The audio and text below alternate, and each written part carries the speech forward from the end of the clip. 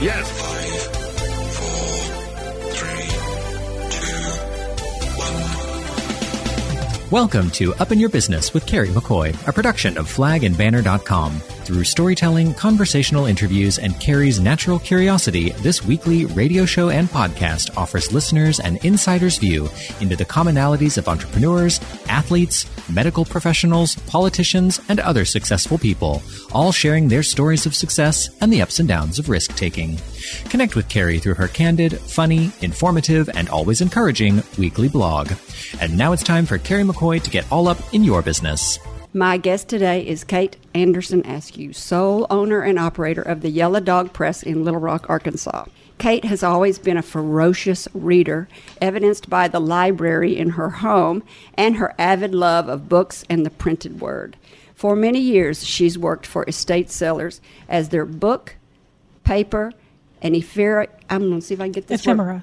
Thank you. I have been Ephemeral. practicing. Ephemera. And this ephemeral specialist, which is a new word that I just learned while doing your research. Good.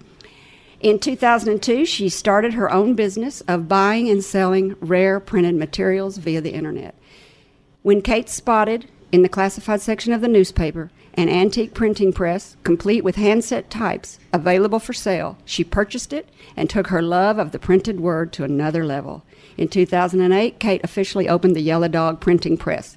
This is not your atypical printing company. Her method of printing doesn't include an inkjet, laser, or even an offset printing machine. Instead, she hand sets each individual letter, number, or character onto her 1903 Chandler Price platen press or her Vandercook IV press, inks up the platen, and literally cranks out original, one-of-a-kind, limited edition prints on posters, cards, or other paper goods. In addition, Kate is a licensed art appraiser, book appraiser, and you said you let your auctioneer license lapse. I did. You can't do everything. I know, right? So, okay, I'm taking that one out. And she does that under her business, which is her LLC, Kate Askew Auctions and Appraisals. I guess you've dropped the auctions. I've changed that. Yeah. What is it now? It's just Kate Askew LLC, and that encompasses Arkansas Bookseller, Yella Dog Press, and appraisals, my appraisal business. Oh, you put it all under an umbrella. Yes. That's what it's like when you're married to a lawyer. That's He right. can do stuff like that for exactly. you. I think you can do that online now. He's going to work. Yeah, it's not that hard. Yeah. Well, we'll talk about that in a minute. It's a pleasure to welcome to the table the most interesting, and you'll like this, endearingly eccentric Kate. Oh, that's so sweet. Askew. Thank you. You're welcome. So this is not your usual MO. No, it's not. You like to be behind a book or a printing press. Well, or one-on-one. It makes me really nervous. So I've known you for a long time, and I think we need to disclose We're cousins. By marriage. By marriage, but we claim each other outright. That's right. I've never met anybody like you. I've never met anybody like you. You've been a huge influence on my life. You were the first person who looked at me and said, "Girl, you are afraid to make $1, and you need to stop that." That's so true about you. I know. But you told me that, 25 years ago. You were like, "Girl, this is how you're going to make some money." And I'm you going to help still you. don't care. It's not that I don't care. It's just sometimes it gets in the way of doing my work. You are motivated by passion. I'm motivated by passion. I'm also motivated by covering the rent on my shop. So, that does come into play. So. And neither one of those, that's so funny you should say that, because I was thinking about that when I was making up your questions today, which it looks like we're not going to follow at all my questions, which is great. Maybe we'll get to them. I don't know. But I was thinking about that this morning. I thought, you follow your passion. You work towards what is self-interesting and motivating to you. And I, on the other hand, was motivated in my young life to have to work for money because I had to make rent, and I had to I didn't really have a payroll, but I had to make rent and pay for myself. So not that either one of them are wrong, but they're great motivators to help you find your dream and seek what you want to do. And I love that both of our paths have lead us into places that are fulfilling and things that we love. And things we love. Well, and I fell into book buying and selling as a need to not have to be in a cubicle. Because, I knew I wanted to, I'd stayed home for a while with my kids, and I wanted to get back into the working world. I didn't want to be in a cubicle. And I started buying and selling things on eBay. And I realized that that was a really great way to, be in your pajamas and make some money. And so I started out with, this was 1998. I think. You were the first successful eBay seller that I ever knew. That you knew? Okay, yeah, but not, I was late to the game in 98. But anyway, I started buying and selling things, and what I realized I was good at buying and selling were books.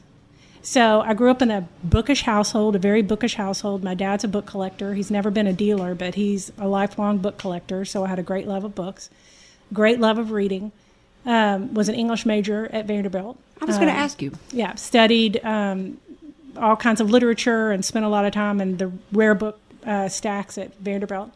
And so when I realized I was good at buying and selling books, I thought, well, that makes sense. That's what I know. So I decided to stick with what I knew and exclusively began buying and selling books. I wondered if your degree in college played into your career, and it actually did. Yeah, it did. Because not everybody can say that. I kind of segued a little bit. Because when I first got out of college, I remember I had a degree in English literature, and I minored in philosophy and psychology, I think. I can't really remember. I had some kind of minor. I think it was those two. And Jess, who is my husband now, we've been married 30 years. He was finishing up. Congratulations. Thank you. He was finishing up law school in San Francisco, and we had just kind of started going out. And he said, look, we might have something here, but I don't do long distance. So why don't you grab a couple of girlfriends from college, move out to San Francisco, and let's see if we can make a go of this. And I thought, well, okay. So I got 3 of my friends to move to San Francisco with me. And how fun is that? Yeah, it was really fun, but I didn't have a job. And so my parents weren't too keen on me going out to San Francisco because they said, we don't know anybody there. And I said, well, now you will. And they said, well, you're going to have to get a job before you go because it's not like we're going to fund this adventure. So when I had been visiting Jess, I had met one person, and I called that person because he said he was starting a business. I couldn't really remember what it was. And I called him up and said, I'm looking for a job. Do you have one for me? And he said, sure. I'm starting a securities business, and I'll put you on the OTC trading desk as my assistant. What's OTC stand for? Well, I didn't know either. But it's over-the-counter stocks. Oh. And so I didn't have a finance degree. I didn't have any kind of business background whatsoever. So I said yes, told him when I'd be in San Francisco, and I went to the bookstore and bought a book called Understanding OTC Trading. And I read it on the way out to San Francisco. And I got there, and he said I had to pass my Series 7, which is a standardized test for securities traders. So I got out the book, and I studied it, and I passed that test. But the moral of the story is people always said, what are you going to do with that English degree? Ha, ha, ha. What are you going to do, Study for your Series 7 test. What I tell people is with, a liberal arts degree, if you can read, write, follow instructions, you can do anything. What a great point. So what trading securities taught me was, first of all, I can do anything because I learned flew by the seat of my pants. And also it taught me how to buy low and sell high, and you can leave some money on the table. It doesn't matter. If you sold it for more than you bought it, you're good. Don't sweat it. Just keep going, buy something else and sell it. Are you still doing that? Are you a day trader? No, I'm not. No, I do it sort of with books though. Oh, yeah. Yeah, so I'm really good at going in, just like traders sometimes do, just get a feel, I think that's a good buy. I can go in and look at a library and kind of look at it and go, yeah, I can make money off that. So that's kind of how I've done it. You never know what stepping stone is going to lead you to your destiny. That's right. And early in my book buying career, I came across a huge collection of medical books that I went to a sale. And it was way out on Geyer Springs and Chico. And I thought, there aren't going to be any books there, but I don't know. It's a sale. There aren't any other sales today. I'm going to go. Because that's where I was getting my books, were at estate sales in the beginning. So I went out to this estate sale not knowing anything and opened these warehouse doors, and there were 12,000 books in there. They were all medical books. So I bought 300 books. I put them in my Mini Cooper. I drove home, unloaded them. I went back the next day. I bought 300 books. Went home, unloaded them, and that night I just couldn't sleep. And I turned to Jess and I said, I got to have those books. I got to have all of them. So I bought all of them. I bought 12,000 books. And 12,000 books. Yes, and it took 10 years to sell them all. And so after I bought all these medical books, it turned out the guy who owned them had been a neurosurgeon. So I had to throw myself into medicine. And one of the biggest compliments I got was somebody emailed me and said, what about this book? It was like a $600 book. It was a really nice book. And he said, but I also want to know where you got your background in neurosurgery. Mm. And I just wrote back and said, look, I got a background in whatever will make me $1 today. And today it's neurosurgery. So that's how the securities background, I think, buying and selling played into book buying and selling. And your literature and your degree in English taught you how to read everything and comprehend. And also just being comfortable with books and comfortable with other languages. All you have to do is know a little bit of a language to figure out what you got. Get the vocabulary. That's right. And, if the book's in Latin, I know a little bit of Latin, I can figure it out. I can get on Google Translate and figure out anything. So, oh, really? Yeah. And so if it's in French or Latin or Italian, I can figure it out. My guest today is Kate Askew, owner-operator of the very cool Yella Dog Press company in Little Rock, Arkansas, which we're going to talk about. She's the founder of the Kate Askew, you changed your name, I've got to change it, Kate Askew Appraisers? Well, it's just appraisal and consulting. I do estate consulting and appraisals. Okay, which where she uses her expertise and experience as she gives value to the written word, books, and art, and really, you said any personal property besides any the personal house. property, Mm-hmm. yeah, besides the house. You are also a very successful online reseller of said items that I just mentioned, which I didn't realize came from you got your savvy in that from being in securities trading. Well, and also, first of all, I'm extremely ADD. And so you are, yeah. So I would never have thought that. Yeah, my husband calls it the bird squirrel problem. It's like there's a bird, oh, there's a squirrel. It's like stick with one thing. But anyway, so having lots of different things to do: printing, book selling, appraising, and also I like to be with people. So I worked in the estate sale business for a long time with Roy Dudley, who is still a really good friend of mine, and I was his book and paper specialist. And consulted with some other estate sale dealers too. But Roy's business is so incredibly fascinating that I totally fell into it. And when you're doing that, that's all you want to do. And so I wanted to be able to do my books and printing. So now I consult with him every once in a while, but I don't work with him full-time. So in the first break, or in the first part of the show, we talked about how you went out to San Francisco and got your Series 7 license and was a day trader. Or no, not day trader, just over-the-counter. Over-the-counter trader. And listed stocks trader. And then I moved to Little Rock. Got married. And worked for Stevens? Worked at Stevens for a while. And then... This was ancient history. This was so long ago. But then you, just so that people will follow the train here, then you quit that job and raised children for your girls for a couple of years. Yes, I did. I had 2 small children. And my husband, Jess, was beginning his law career. And we just couldn't do it all. So something had to give, and it was my job. Mm-hmm. And I went home to stay with the children, and I loved it. And then you decided to go back and help Roy Dudley first, or you got interested in eBay trading books online first? First, I got interested in trading books on eBay first. And I was buying a lot of books from Roy, and he said, "What are you doing?" And I said, "I buy and sell books." And he said, "Well, I need a book specialist."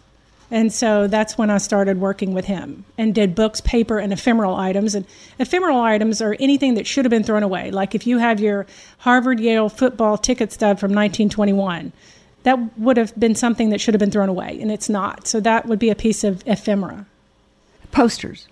Posters that would have been, let's say it's a poster that would have been pasted to a barn wall, advertising like barnstormers or something like that. That's ephemeral. Do you do the research online? How do you figure out what the value is of stuff? I do online research, and I've got a good bit of base knowledge. But I can also, I used to not have the internet, obviously. So you just have to fly by the seat of your pants. But with the internet, now you can really pretty much pinpoint what you have. And that's really fun. It's just really fun. I get into the thrill of the hunt and the history of things. I love Arkansas history. I have a lot of really cool historical Arkansas things. And I know this is radio, but I brought... William Woodruff was the printer to the territory in Arkansas. He was the first printer in Arkansas, and he started the Arkansas Gazette in 1819. And it's still the oldest paper west of the Mississippi. The Democrat absorbed it, so it's still the same Arkansas Democrat-Gazette. And so I love anything that William Woodruff printed, but his things are pretty rare. I mean, Arkansas was a territory when he was printing. But I do have two books I brought. In plastic. Well, I have them in their little sleeve just because they're fragile. They're fragile. But one is the 1825 Acts of the Territory, and one is the 1834. And it says, Little Rock, printed by William E. Woodruff, printer to the territory. And I think that's really cool. How much do you think those books were worth? I really don't know. These were actually gifts of a friend who knows I love William Woodruff. So I'm not sure of the value. I've never looked it up. Because you're not selling them? Because, I'm not selling them. We were looking before we went on the radio. You showed that little tiny book. Yes, the young people and the old at my house like to see my tiniest book, which is probably about 1 inch by 1 inch. 1 inch by 1 inch, and it's actually a modern book. It was printed in 1989, but it was letterpress printed, hand set.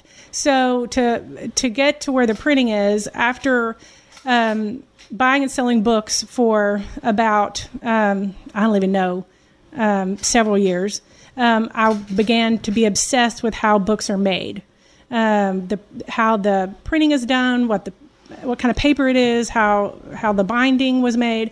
And so I decided I wanted to learn. I was going to teach myself how to hand set type, which is ridiculous. That's like saying I want to teach myself how to fly an airplane. You can't do it by yourself. But I didn't know that.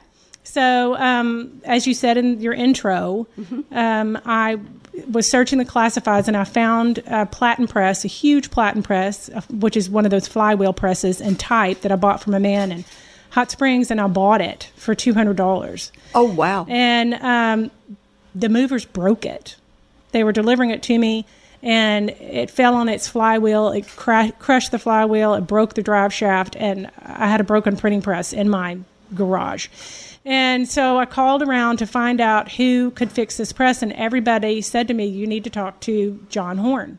And I knew John. I had met him at the Art Center, but I actually didn't know he was a printer. So I called him up, and I said, I broke a printing press. And he said, did you buy that one in Hot Springs?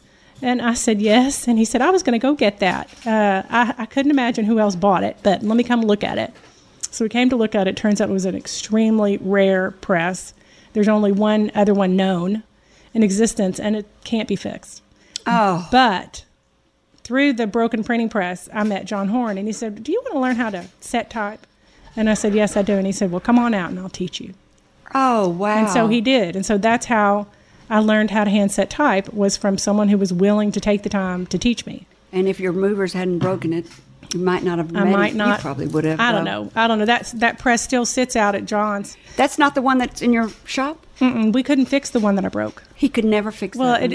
These are huge pieces of cast iron, and it would have to be, it's a huge drive shaft that would have to be I think cast. that guy should have paid you for moving it. Well, it was Christmas. What are you going to do? You got to, people make mistakes. Yeah.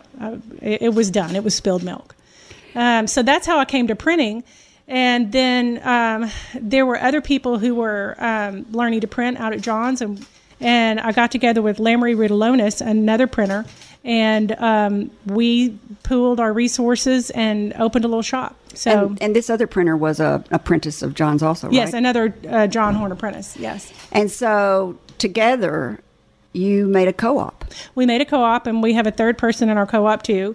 And the three of us pooled all of our equipment. It's really hard to find this stuff. It's hard to find the wood type. It's hard to find the metal type. And I scoured the U.S. all over, up and down I-40 for 10 years, buying wood type and metal type.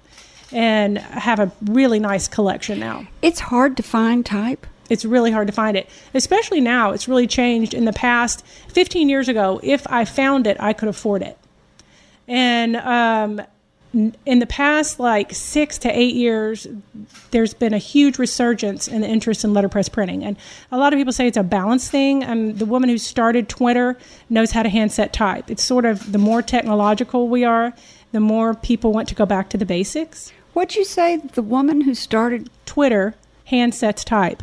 Or I read that, you can't believe everything you read on the internet or Twitter. But no, I just think that the more technological we get, the more people want to get back to the basics. So in the past 6 to 8 years, all the universities are offering book arts programs, and they're buying up all this equipment. So stuff that people used to say, get it out of here, is now really expensive. So it's good that I got things when I got them, because the price, I couldn't get it now.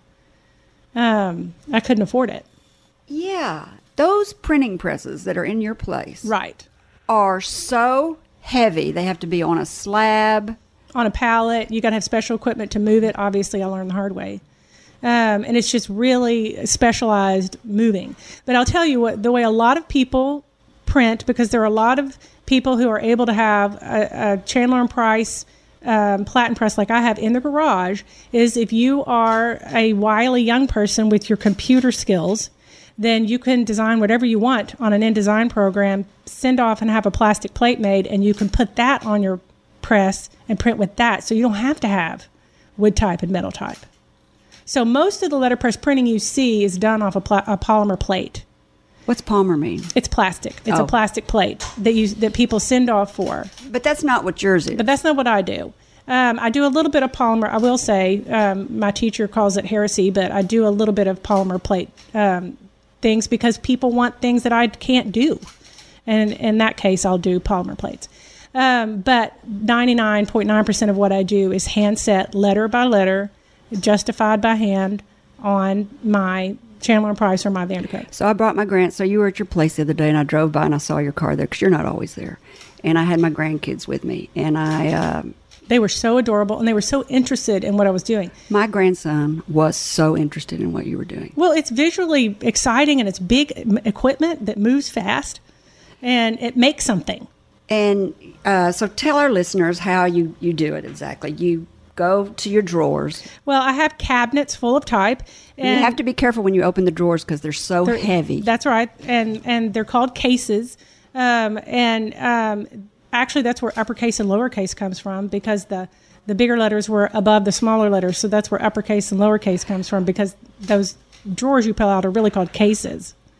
And that lowercase is the heavier case, and the uppercase is the smaller?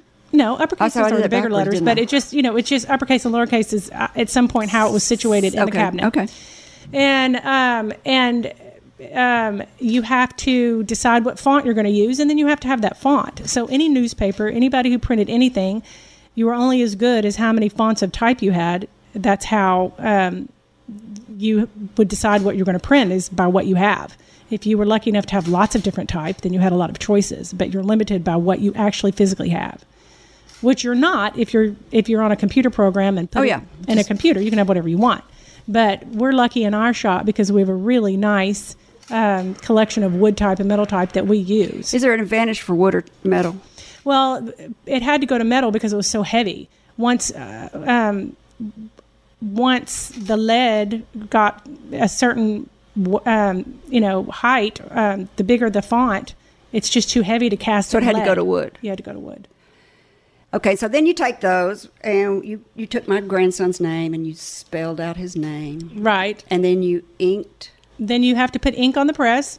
Which is the platen. Uh-huh. And, well, in this case, he was using the Vandercook, so it's a little different. You just put the ink on the rollers, and you put the letters on the bed of the press.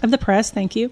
And then you put the paper in and you roll the paper over it, and everything has to be type high. 0.918 is type high. So what does that mean? It just 0.918 of an inch. Everything on the bed has to be the same height, so it hits the paper at the same time. Oh, I see. Mm-hmm. And that height is 0.918. Yes. And so if you're a polymer plate printer, you have a special bed on your press that with that bed and the piece of plastic, it's 0.918, so it's type high. This is a lot to learn. No wonder you had to have John come teach you how to do it all. Exactly. It looked really easy when you did it, but that's because you did it all for us, and then you inked up the... Well, most things look easy till you realize how you have to do it. Mm-hmm. That's the truth. And what I loved about it is every one that we printed was just slightly different. It was kind of like screen printing. I kept thinking about Andy Warhol while we were doing it, because I thought every one of these is just slightly different. Well, there is kind of a letterpress look, because most of the wood type and metal type people find has been beat up because it was used. It wasn't anything. It wasn't a work of art then. It was work. It was utilitarian. You couldn't print a poster or a billboard or a newspaper unless you had that type, unless you had that font of type. You're listening to Up in Your Business with me, Carrie McCoy. My guest today is Kate Askew, owner-operator of the very cool Yella Dog Press Company. This is a great place to take a break. When we come back, we'll continue our conversation. More to come after the break. About 15 minutes ago in this program, you heard Carrie McCoy and Kate Askew talking about how Kate worked with Roy Dudley for a short time in her early career years. Or Roy Dudley was a guest on this program a couple of times. And if you'd like to hear his fascinating story, go to episode number 266 in the podcast library at flagandbanner.com. Just click on Radio Show and Podcast Library, and episode 266 was Roy Dudley. You can also find the entire YouTube interview if you go to Up in Your Business with Carrie McCoy, Roy Dudley on YouTube. You're listening to Up in Your Business with Carrie McCoy, a production of flagandbanner.com. Over 40 years ago, with only $400, Carrie founded Arkansas Flag and Banner. During the last 4 decades, the business has grown and changed, along with Carrie's experience and leadership knowledge. In 1995, she embraced the internet and rebranded her company as simply flagandbanner.com. In 2004, she became an early blogger. Since then, she has founded the nonprofit Friends of Dreamland Ballroom, began publishing her magazine, Brave, and in 2016 branched out into this very radio show, YouTube channel, and podcast. In 2020, Carrie McCoy Enterprises acquired OurCornerMarket.com, an online company specializing in American-made plaques, signage, and memorials for over 20 years, and more recently opened a satellite office in Miami, Florida. Telling American-made stories, selling American-made flags. flagandbanner.com. Part of Carrie McCoy Enterprises is OurCornerMarket.com, the perfect online shopping site for everything you need to strengthen your business's image or beautify your home and landscaping. You can browse through products like custom plaques in bronze or aluminum, business signage, address plaques to dress up your home or apartment complex, memorial stones and markers, even for your beloved pets, logo mats, and countless other items. Please visit OurCornerMarket.com today and start shopping. You're listening to Up in Your Business with me, Carrie McCoy. My guest today is Kate Askew, owner-operator of the very cool Yella Dog Press Company in Little Rock, Arkansas, and she's a successful online reseller of books and what's that word?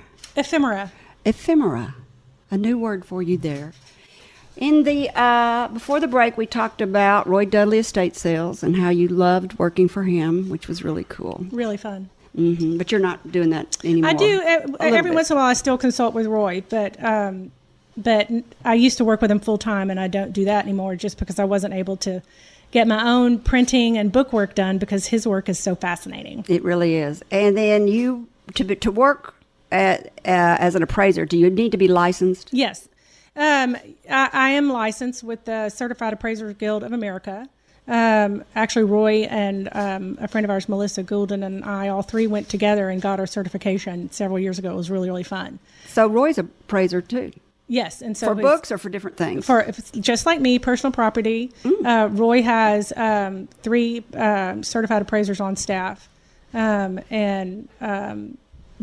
had the best time going to get our certification. And that's when I decided to get my auctioneer's license too. And, you can only do so much. And I like to go and try things and go down a rabbit hole. I was not a good auctioneer. I was terrible at it. And I would be terrified to do that. I thought, I'm a fast talker. I'm going to be able to do that. It didn't work. But that's okay, because if you don't try things, then you don't know if you're going to like it. Hear that, listeners? You got to try things and you got to fail. Can't have that fear of failure hold you back. But, a lot of what brought me to printing was just the love of the printed word. And also I write poetry, and it's a way for me to showcase my own poetry. My husband calls it loud poetry because I do it on big posters. And you lose some pretty loud words. Yeah, I use big words, sometimes 4-letter words. I was trying to know how to say that, curse words. But not always. No, this one doesn't have a bad word in it. This is one of the first posters I ever made of my own poetry, and it says, If it is a soul-crushing, blood-rushing, heart-popping, jaw-dropping, head-aching, breath-taking, plan-tossing, ocean-crossing, life-betting, no-regretting kind of thing, it just might be love. Oh, that's awesome. And sometimes you just got to take a chance and go to a city that you've never been to and take a job in a field you don't know anything about, and you just don't know where it's going to lead you. That is just beautiful. For everybody that wasn't listening at the beginning, that's how she met her husband. But the other thing is I love the history of Arkansas. And so that takes me back to William Woodruff, who was the first printer in Arkansas, printer to the territory in 1819. And if you'll let me, I was going to read a little bit from a letter that was written about his print shop. Absolutely. This is a letter that actually my teacher found and set to type, but it's one of my favorite things. What do you mean your teacher? John Horn. Oh, okay. Printing teacher John Horn. Mm-hmm. And it's a letter from Hiram Whittington in April of 1827 to his brother. And he had just gotten to Arkansas because William Woodruff hired him to be a printer, and he was coming from Boston. So this was 1819. This kid was coming from Boston to Little Rock. On a horse. Well, he came by steamboat and canoe and foot. He talks about how hard it was to get here. And so he writes, in the afternoon of Sunday on the 6th day of December, we arrived in Little Rock. Little Rock is situated on the south bank of the Arkansas, contains about 60 buildings, 6 brick, 8 frame, the balance log cabins. The best building in the place is the printer's. It is built of brick and is as good as any office in Boston. Little Rock Academy is a log hut, and the State House is a little low wooden building about 10 feet by 16. The town has been settled about 8 years and has improved very slow. The trees are not cut down in the town yet. Instead, in the streets we walk in cow trails from one house to another. The town, and I believe the whole territory, is inhabited by the dregs of Kentucky, Georgia, and Louisiana, but principally from the former, and a more drunken, good-for-nothing set of fellows never got together. The secretary of the territory and the judges of the Supreme Court drink whiskey out of the same cup with the lowest born and roll together in the same gutter. There have been more than a dozen murders committed here, but their murderer was always acquitted. The greatest drunkards fill the most responsible offices. And then he goes on to say... Oh my gosh, that's priceless. It's hysterical. And then he goes on to say, of the female part of the community, I have not much to say, as there are 5 grown girls in the township, and they are all as ugly as sin and mean as the devil. It is a famous place for parties. I have been to 3 since I have been here, where they have a violin and dance all night. And as there are not girls to form a set, all the old women dance and lie in bed the next day. The men get drunk and generally have a fight before they get home. Last Sunday, I saw 2 French ladies walking out, each with a young coon in her arms. They are used instead of lapdogs. And then one more thing he said, and then I'll quit reading. No, don't stop. Keep one more going. thing he said to his brother. He was talking about the food they were eating, and he said, the Indians sometimes bring deer and buffalo meat to town and try to sell it. But the folks are such intolerants that they seldom purchase any. They think there is nothing like a dead hog. Oh, now we root for the dead hog. Yeah, Go exactly. Razorback. Well, and everybody here still loves a dead hog. Yes, we do. So I think that's really fun to see Little Rock through the eyes of an outsider in 1823. So, that ought to make everybody want to start collecting old books. Well, or in old documents, and go back and look at old documents, and you just never know what's going to turn up in your hands. I don't even know what to say after that. That was priceless. Thank you for sharing that. You're welcome. It's really fun. So I don't even know where to go from that. I guess we'll go back to, this is going to be boring after that. I guess we'll go, tell us what that other book is that you have there. You said is written by? Oh, Geoffrey Chaucer. It was written by Chaucer.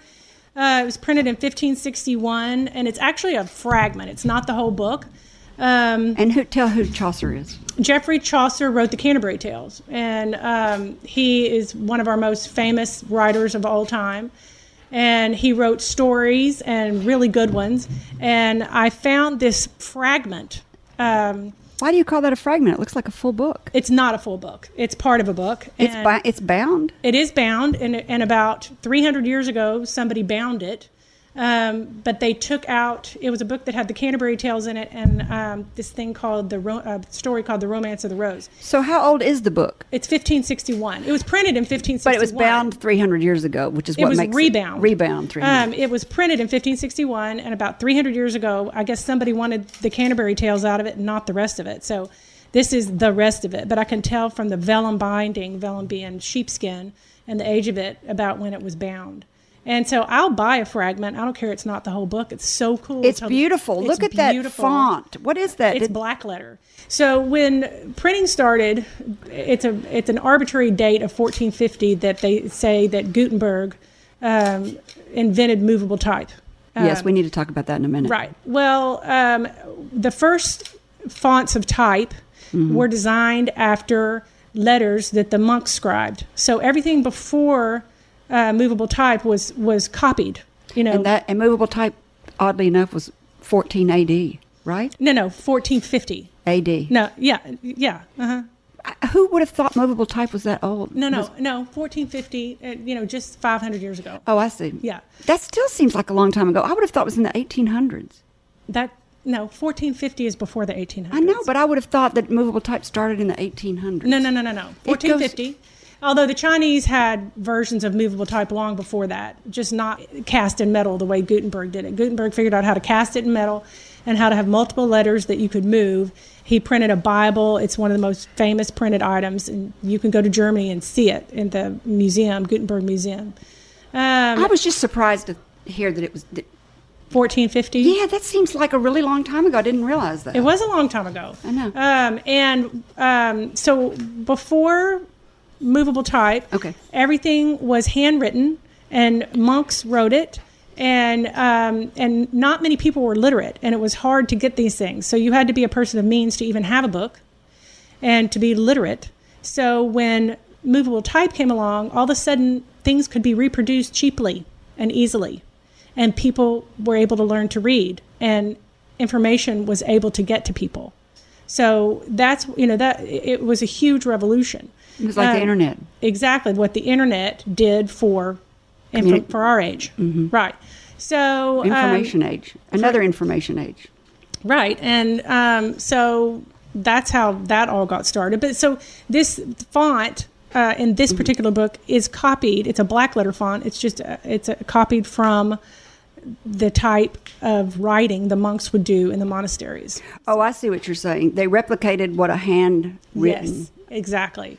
And then later people realized... Look how tiny it is. Yeah, later people realized that was kind of hard to read. And so other fonts were developed, designed. Because this has a lot of serifs on it. That's right, it does. And so one of the greatest type designers of our time was Frederick Goudy, and he designed over 100 type fonts.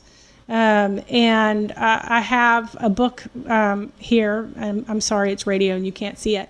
But it's a vellum book that was printed at the Village Press, which was Frederick Goudy's personal press. So since he's my guy... Oh, yeah, that's really much like cleaner. Yeah, you can really see. And he designed most of the typefaces that we use today. How did he put a picture in there? Well, because this was printed much, much later. Oh, this was printed in 1901. Oh, okay, yeah. And so that's actually a halftone. But he also has woodcut ornaments here. Everything that's old is new again, and all the internet fonts are copies of all the metal fonts, and all the metal fonts are copies of older metal fonts. So everybody rips everybody off. They always have. But when people come to my shop and they show me a font and it's an internet font, I'll say, I don't have that, but I have what I believe it was riffed off of, and that's this font over here, and I'll take them to the type cabinet and show them the font that's closest to that. So that's really fun. So take them to the case, the uppercase or the lowercase. Yeah, exactly. And so I'm a huge type nerd, and trying to figure out what fonts are when they come into the shop, because they don't always have a tag saying what they were, so you have to research and figure out what it is and where it came from. That's a whole nother rabbit hole of figuring out where your type came from. Do you make any money? I make money off my books, and I make enough money off my printing to cover the overhead. It's really a hobby, though, isn't it? No, it's a business. It is, and I'm working really harder to make more money at it. But it's a difficult way to make a lot of money. I mean, if you're really going to make money, and people do, you got to have bigger machinery than I have that makes multiples that you can crank out. And so my biggest run is 150. So I don't have. There's a press called a Heidelberg windmill. That really is like a little airplane. It's so complicated. And a lot of people who sell commercially can set that thing and print 5,000. So I don't have one of those. So it's more than a hobby. It's less than, just a huge moneymaker. But it's a lot of joy, a whole lot of joy. And between my printing, my book selling, and my appraising, it is a business. So I sort of have lots of different wily ways I can make money, and I enjoy all of them. And it's mostly what they have in common is everything I do takes a lot of research and concentration, and I'm able to fall into whatever it is, researching, and really get a bang out of it. Sometimes I have a hard time coming out and being social, but this is a great place to take a break. You're listening to Up in Your Business with me, Carrie McCoy. My guest today is Kate Askew, owner-operator of the very cool Yella Dog Press company in Little Rock, Arkansas, and she also has a successful online reseller under the name, well, I don't even know what name you sell Yella under. Dog Press. You do sell under the Yella Dog Press. When we come back, we'll continue our conversation. More to come after the break. I'd like to take a break and explain to you again the unbelievable corporate matching campaign that's going on for Dreamland Ballroom right now. The family of Arkansas's flagandbanner.com, through proven partnership, invite you to share in the restoration effort by participating in a special matching gift opportunity. Arkansas Flag and Banner will match every dollar you give up to $50,000. As the Friends of Dreamland Ballroom near the end of the funds from their African American Civil Rights Preservation Grant, the ones that they used for the elevator edition, strides are being taken toward fulfilling the promise of making the Dreamland Ballroom as beautiful, updated, and accessible as possible. So don't wait. Your matched gift is tax deductible, and it'll help build the future for Arkansas that we can be proud of in the Dreamland Ballroom.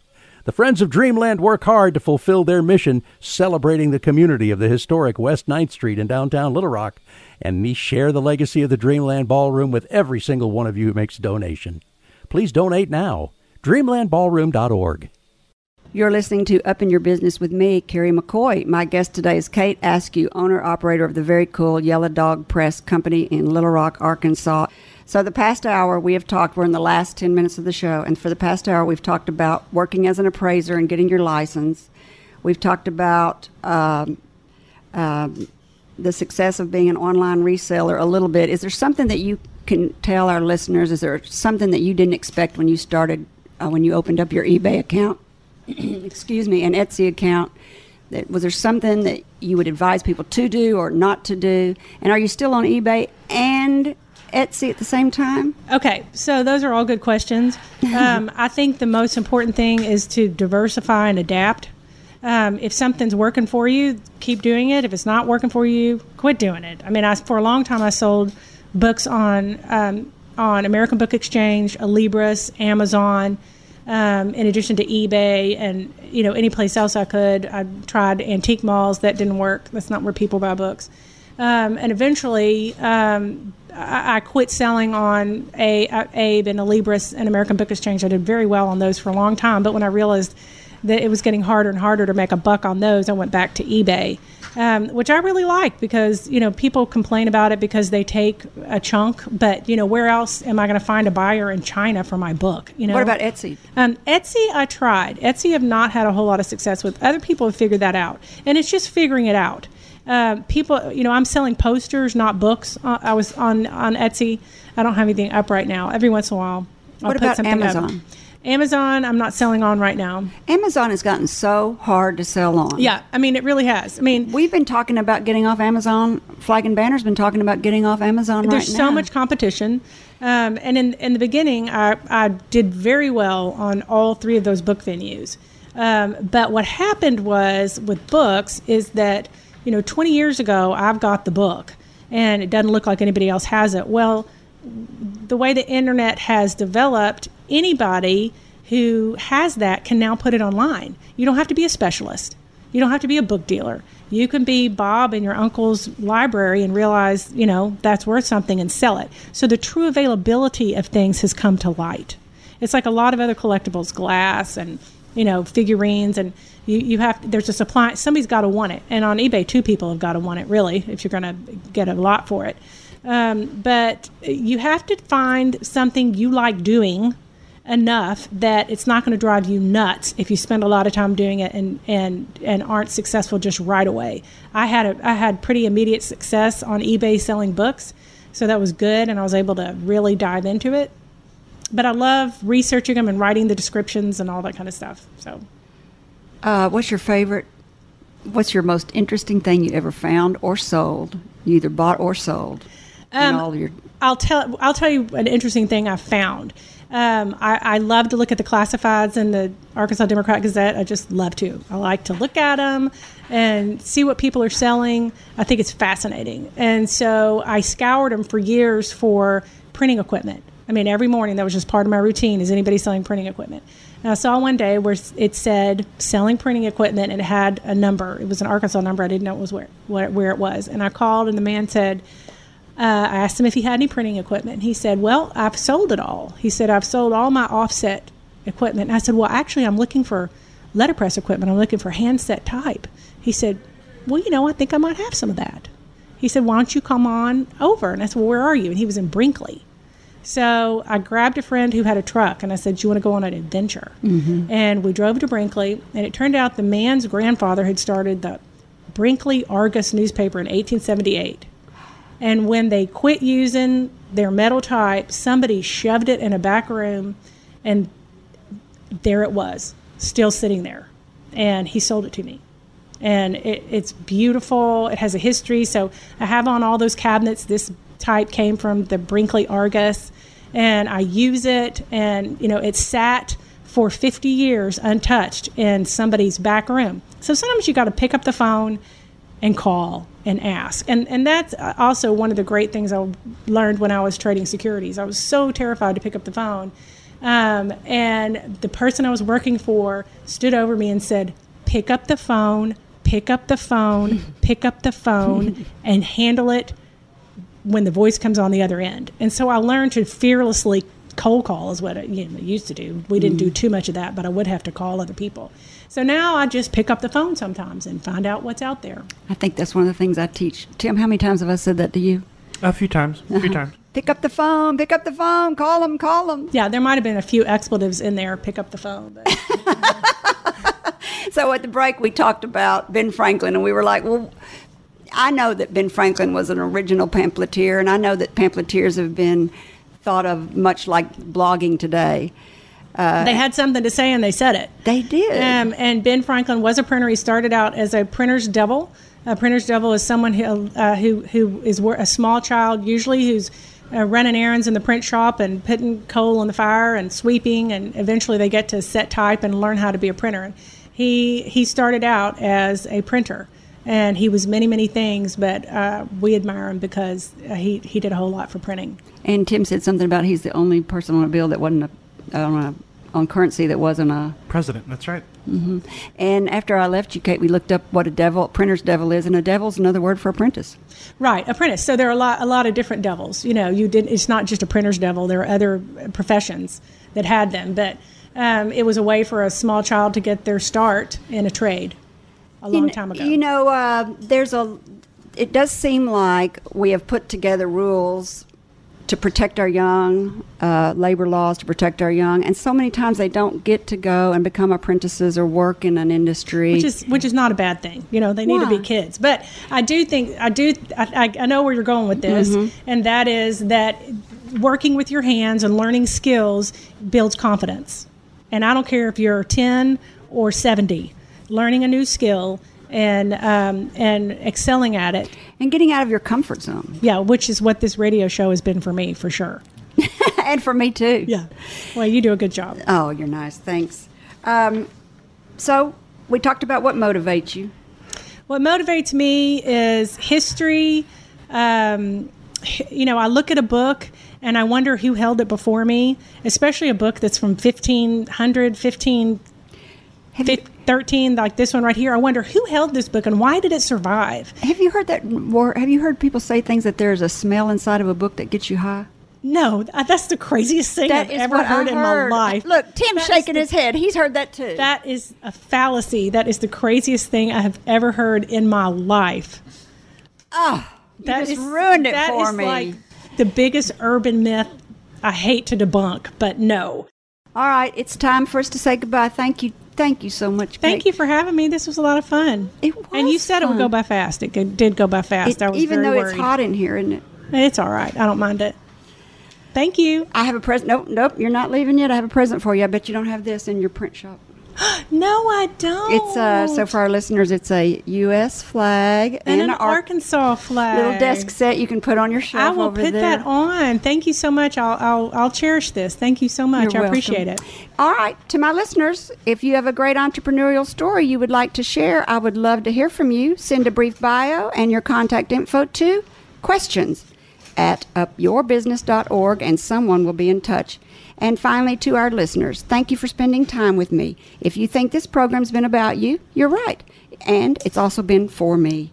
Thank you for letting me fulfill my destiny. My hope today is that you've heard or learned something that's been inspiring or enlightening, and that it, whatever it is, will help you up your business, your independence, or your life. I'm Carrie McCoy, and I'll see you next time on Up in Your Business. Until then, be brave and keep it up. You've been listening to Up in Your Business with Carrie McCoy. For links to resources you heard discussed on today's show, go to flagandbanner.com, select radio, and choose today's guest. If you'd like to sponsor this show or any show, email me, Gray, at gray@flagandbanner.com. All interviews are recorded and posted the following week. Stay informed of exciting upcoming guests by subscribing to our YouTube channel or podcast wherever you like to listen. Carrie's goal is simple: to help you live the American dream.